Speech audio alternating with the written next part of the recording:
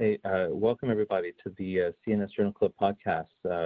Today we're going to be discussing a very interesting topic for many, and that is going to be converting pediatric patients and young adults from a shunt to a third ventriculostomy, a multi-center evaluation. And today we have the first author for the study, which is Dr. David Hirsch. Would you like to introduce yourself?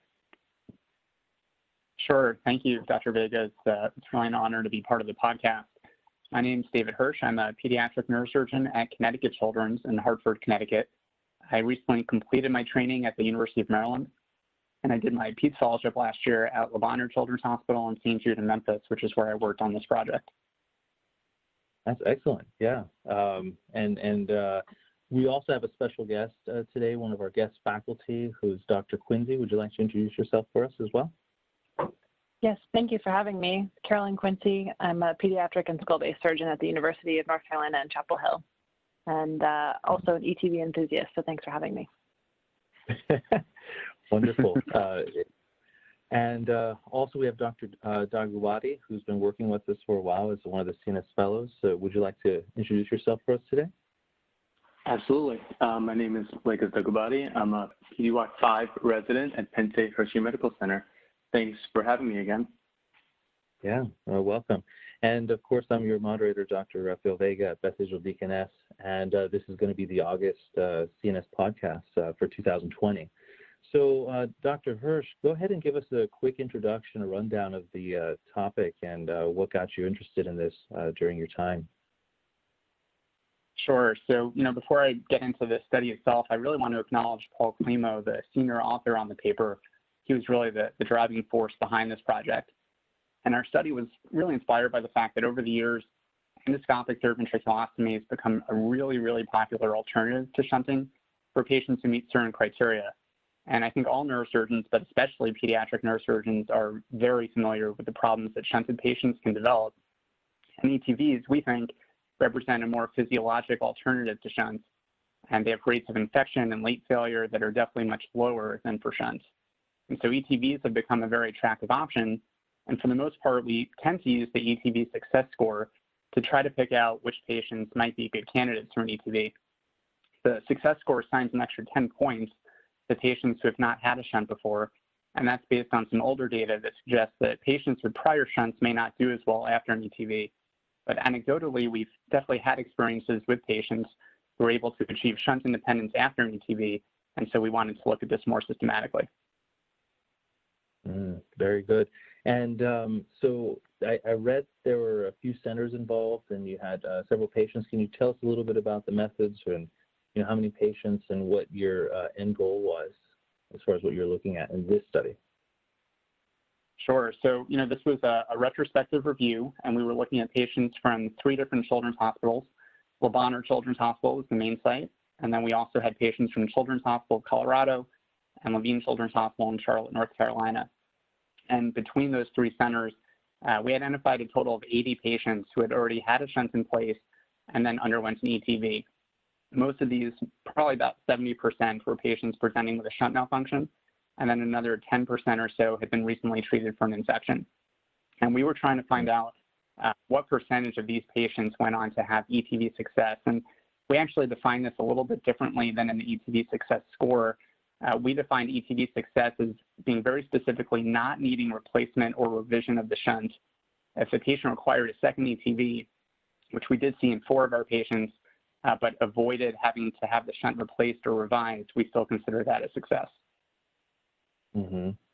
That's great. Yeah, no, that's interesting. So one thing just from my standpoint, when I was reading, I was curious about, what made you or what made it to where after removal of the shunt or when the patient had infection that they needed a second intervention? Like, was there anybody that, had, further imaging studies such as hydrocephalus or had some sign of failure, while they were externalized, or did they even need an ETV or shunt at all? Just kind of briefly, I'm curious about your guys' insight on that. In terms of the patients who had an ETV but then needed a second one? Right. Right. So these were patients who, at some point after the index ETV, started to have symptoms of hydrocephalus again, whether that was clinical signs of headaches, nausea, vomiting, visual changes, anything that would have made us suspicious for a shunt malfunction in the first place. And this gets into kind of a controversial topic about what do you do after you've done an ETV and they come back with those types of symptoms? Do you assume that they failed and put the shunt back in? Or do you do a second exploration and check that ETV site again? And in our experience, I think that everybody treats this a little bit differently. But in our experience, the time to failure was a really important part of that equation. I think that if you look at a lot of ETV failures, they happen relatively quickly after the index ETV. And so we assume that in those patients, they may not have been great ETV candidates in the first place. But once you get past 6 months or so, the rate of failure goes down pretty dramatically, unlike with shunts where you see a persistent rate each year. And in those patients, if they've come back that far out with signs or symptoms of the failure, we think it's reasonable to re-explore and perform the ETV again if we do find that the stoma is closed. Yeah. Well, yeah, thank you so much for that insight and also for your introduction. I'd like to open it up for our guest faculty, Dr. Quincy. By all means, if you have any questions or insight, share it with the audience. Thanks so much. So I really enjoyed your article. Thank you so much for putting this together, especially with multiple centers. I'm interested in hearing from you to describe sort of the experience and expectations for the patients, because your paper makes it seem like that you could just do an ETV and potentially, kids are cured and don't need a shunt. But I think we all know that often the transition from shunt to ETV can be a process. So the first question is, what's the average length of stay for these patients in the hospital? Sure, and I agree with you. I wish it was that easy, but we all know that often it's not. Our average length of stay in this series following an ETV was 6 days, and that I think is a little bit on the high side because of 3 outliers that we had in the series who had a higher length of stay, so that brought the average up. When we looked at the median length of stay, that was half, that was 3 days, and we had an interquartile range of 2 to 6. But I think the length of stay question is really an important point because it's one of the trade-offs that we need to discuss with families when we're talking ETVs, especially when externalized drains are being left behind. We know that ETVs in general are associated with a longer length of stay than shunt revisions where most patients can go home the next day. So I think it's a personal decision, but I would counsel patients that we do expect a longer length of stay, but if ETV is successful, that extra time spent in the hospital now, to me, is worth it if it means avoiding multiple future hospitalizations for shunt revisions.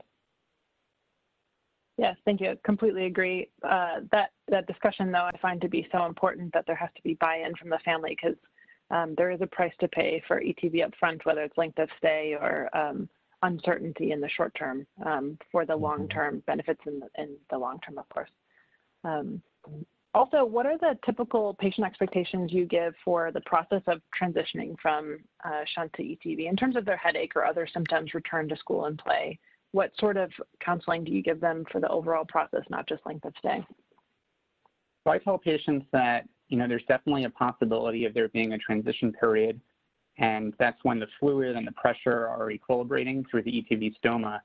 I've definitely seen patients who have had ICP spikes during the first day or two after an ETV, but who then settle out and can have the drain wean successfully. And I've also seen patients who have shown more CSF flow through the ETV fenestration as time goes on when we get subsequent MRIs.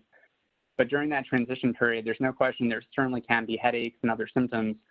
And from what I've seen, for each patient, the duration of that transition period may be variable. I don't have an exact number that I could cite to patients ahead of time. And I do think it usually takes longer than after a shunt revision, but for me, it doesn't necessarily impact the patient's return to school and play. Personally, I don't differentiate between patients who've had ETVs and those who've had a shunt revision with regard to those specific restrictions. But I do think that there is a transition period that they need to expect. Mm-hmm. Awesome. I completely agree as well. It's interesting that there's no myelomeningocele or spina bifida patients in this series. Do you think that they were excluded by selection bias by the surgeons offering and choosing their patient population to do this transition because they don't have classic obstructive hydrocephalus? And then also, do you think that this is a group that we should consider for secondary ETV? Yeah, I think that's a good question. You know, we didn't specifically exclude myelo patients, but they definitely weren't as common as patients with other etiologies. Looking back, we did have 9 myelo patients in our series, so it was definitely a minority. But of those 9 patients, the ETV was successful in 7 of them. So I think you're absolutely right that myelo patients aren't as straightforward, but I think it's at least possible. And the things that we tend to look for in that patient population is, you know, they may have other anatomical findings that make an ETV more challenging. They might have dysmorphic or small ventricles. We know that the floor of the third ventricle is more thickened. There might be a small prepontine space. And I think all of those anatomical factors are important when considering whether the patient's a good candidate for an ETV or not only whether they have a site of obstruction. But one of the key points that we were trying to make in this paper is that it's not always a matter of what the initial etiology of their hydrocephalus was, whether it was post-infectious or myelomeningocele related or aqueductal stenosis. What we were really looking for was, is there any kind of obstruction that we can identify at the time of surgery? Because we know that a lot of patients who have had chronic shunting may actually develop secondary obstruction due to inflammation or scarring at various points along the CSF pathways. So we were able to use that to offer ETVs to at least that handful of myelo patients in this series. Yeah, I think those are good points about the anatomy differences in myelo patients. Although those exist for primary ETV as well as secondary, they can be a real challenge. Mm-hmm. Exactly. Agree. Well, thank you. You know, Dr. Daggubati, do you have any additional questions or that you'd like to ask? Absolutely. Dr. Hirsch, once again, great study that kind of challenges the kind of our reactionary standard of a shunt failure and brings back the importance of trying to have the patients be shunt-free. Kind of picking up on your last question and answer, would you recommend against an ETV trial if a site of obstruction is not evident on initial scans? So I do. You know, in our study, we were certainly biased in the fact that we were more likely to offer an ETV if there was an anatomic obstruction. And obviously, in those situations, it makes intuitive sense that an ETV should work. But it's really important that, you know, we were discussing looking for a point of obstruction at the time of the malfunction as opposed to looking back at what the original etiology was. And so that was the main finding that we were looking for at the time of surgery for these patients. But that being said, you know, even if you don't have a full workup to identify a site of obstruction, in our experience, we really have found it wrong to at least talk to the patient's family about doing an ETV or trying an ETV if you think that it's safe to do so and anatomically feasible. But I think those situations in particular where you don't have a clear obstruction on the scan, it's really important in those situations to have an honest discussion about what the risks and benefits and expectations are with the family. Absolutely. Thank you for that. I totally agree that, you know, having the patients and their family buy-in is vital to this entire process. Kind of talking about other ways to predict success of the secondary ETV, your multivariate analysis found that age is a significant variable, and the older the patient is, the more likely they're going to have a successful secondary ETV. Then when you guys stratified the ages, it was really the stratification of patients above the age of 10 that had significance in if it was successful versus not. Would you recommend limiting the secondary ETV just to patients above 10, or how do you approach that kind of like from a surgeon standpoint? How do you consolidate and even offering that to patients if they're super young? Sure. You know, I think the short answer is no. I definitely wouldn't set that high of a threshold. I really think it comes down to each individual surgeon's comfort level regarding the chances for success. And in general, you know, we mentioned the ETV success score, and we know that the older you get, the better your outcomes. So different groups across the country and across the world may have different age cutoffs. In my training, we pretty much offered ETVs to any patient above the age of 2 who met anatomic criteria with some exceptions. but there are certainly other groups that will go younger than that and have had good outcomes. In our study, like you said, the median age at the time of index ETV was about 10 years, but we had a wide range. We definitely had a number of patients below that. And you're right, the multivariable analysis showed that the only significant effect was for patient age, with patients above 10 years of age being the only group that had a significantly higher rate of ETV success. But I do think it's important to point out that even in the 1 to 10 year age group, of those 38 patients that we had in that age range, there were 21 successes. So at the end of the day, this keeps coming back to the family. I think it's important to have a realistic discussion with the family and counsel them on what you think the chances of success are. But I do think that it's very, very reasonable to attempt an ETV in children who are less than 10 years old. Thank you for that. Also, moving on to kind of other predictive topics, other predictive variables. I saw that 8 of the patients failed EVD clamping, and a subset of your patients had postoperative EVDs. How did you select if someone needed EVD while they were having an ETV? And did these patients that have failure and had to open up their EVD subsequently have a lower rate of success for their secondary ETV? Sure. An EVD was left behind after the ETV in 28 patients out of the 80 in the series. And in those 28 patients, it was initially kept clamped with continuous ICP monitoring. Some of that came down to institutional differences.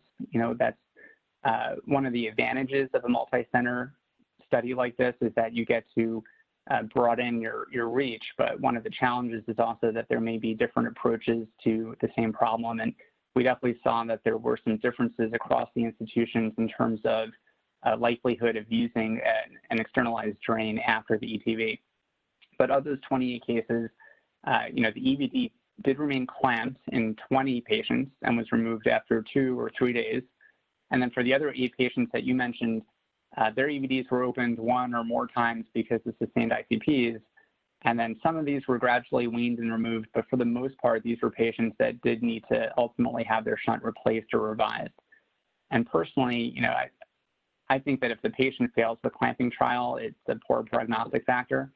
But in general, I do try to get them through what I hope is a temporary transition period, like we were discussing before, going from the shunt to the ETV.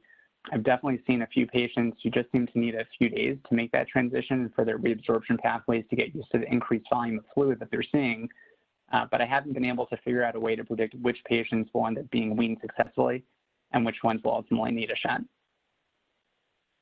Thank you for that. I know from my personal experience that we tend to leave the EVDs behind as certain attendings have preferences when they do ETVs to leave EVDs behind. So I know it's very much institutional driven and maybe hard to predict that. In terms of, go ahead, sorry. Sorry about that. I think the other point there was one that we had addressed briefly in the paper, which was there definitely are a lot of groups and surgeons that routinely leave EVDs behind. And then one of the practices that we had adopted in this series was, in a lot of patients, we did leave Ommaya reservoirs behind, which in some ways, it ends up introducing hardware that we've been trying to get rid of, but we've had some anecdotal experiences over the years where that Ommaya has really saved lives by giving surgeons quick access to the CSF in cases where patients had come back in extremis. And so it really comes down to a decision in those situations as to if you are going to leave something behind, you have to pick one. And so are you going to leave behind an Ommaya or an EVD? And I think part of that decision comes down to what are your predictions and expectations that the patient may have even some transient ICP elevations after the procedure, in which case it would be nice to have an externalized drain that you can open. Mm-hmm. That is a very important point, and I see the benefit of having an Ommaya reservoir, especially for extremis patients. One of the things that you guys did challenge in this paper is that the intracranial infections don't necessarily preclude don't preclude an ETV. Do you think the length since the last shunt infection would play a role in performing an ETV, or do you think these patients, as long as they have an obstruction on their scans, would benefit from a trial? I do think it plays a role. I think it's important to note that here specifically, we're talking about a different situation than performing a primary ETV for post-infectious hydrocephalus. These are obviously all patients who had hydrocephalus for some other reason and then later developed an infection. But yes, I do think that the length since the last infection makes a difference. And in our series, of the 7 patients who presented with a recent infection, 5 of those ETVs were successful. But we do believe that ETVs are less likely to work in the setting of a current or active shunt infection. And the longer you can go from the onset of the infection and the less active inflammation there is, the more time it gives for those subarachnoid pathways to open up. And there's a little bit of a trade-off there, because certainly when a shunt's externalized because of an infection, in theory, it's a great opportunity to try an ETV while still having a way to drain CSF post-op if necessary. But again, I think that if you try the ETV too early in that infectious course, there is going to be a higher chance of failure.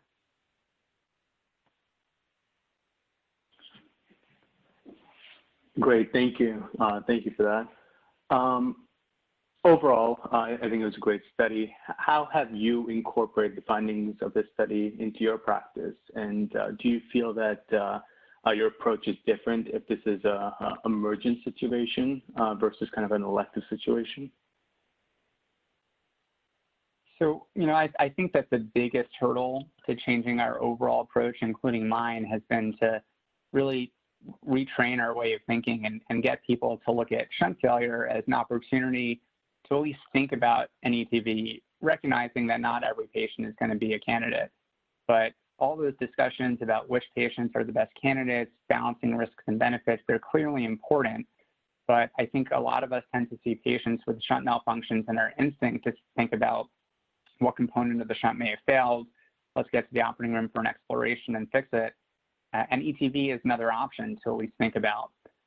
As for urgent situations, in our series, ETV was considered urgent or emergent in about 30% of the cases. So it's definitely possible, but there's no question that there are other things that may make an urgent ETV much more complicated. And a lot of it really comes down to the ability of the OR staff to get the room and equipment set up quickly, which might not be so simple after hours and on weekends when you have OR staff that may not be as familiar with endoscopy. So in those situations, you really have to consider how sick is the patient, how quickly do you have to get to the OR, and do you have the time to consider an ETV and get the room set up, or is it just easier and really more importantly, safer to revise the shunt for this particular time? The other consideration that I've come across is, does the family have time to absorb the idea of an ETV when it's an urgent situation? And a lot of times the family may not be ready to consent for something that they haven't heard about before, especially if they've been dealing with the shunt for years and they've gotten used to it and they understand it. A new procedure might sound scary to them, and in the heat of the moment, they can't process that new information. So personally, what I've started doing is I've now started counseling all of my patients with shunts when they come in for their routine clinic appointments. And then we talk and we explain that if they present with a malfunction in the future, we might consider an ETV. And we spend some time talking about what is an ETV and what does it involve, so that if they do come in an urgent situation, they're at least prepared ahead of time. That is absolutely great that you're able to advise your patients ahead of time, so it does make the transition and the logistical issues somewhat easier when you do use this. I think you kind of touched upon the final question I had, which was, what do you want your final takeaway for our audience to be? And kind of an extension to that, what do you think are the next steps necessary to make secondary ETVs into more of a practice standard and more of a widespread use adoption? Sure. I think what it comes down to in terms of those next steps is our mindset and just being aware of what the options are. And our main message is to always at least think about an ETV when approaching a patient with shunt failure. That's the first step. If you don't at least consider it, then you may miss an opportunity to help a patient become shunt independent. Mm-hmm. Yeah, thank you. It's truly good insight, and truly appreciate this tremendous discussion, that I think a lot of people will be able to take something away. So again, I just want to thank everybody, for participating. Dr. Daggubati, thank you for all the questions. Dr. Quincy, I appreciate your insight in coming in, and of course, Dr. Hirsch, it was a great study. And this was a great journal club. So for all our listeners, I'd like to encourage you to click through, obtain CME credit online. Otherwise, check out more upcoming podcasts. We do this monthly. And thank you again for everybody's time. Thank you. Thank you, everyone. Thanks. Yeah.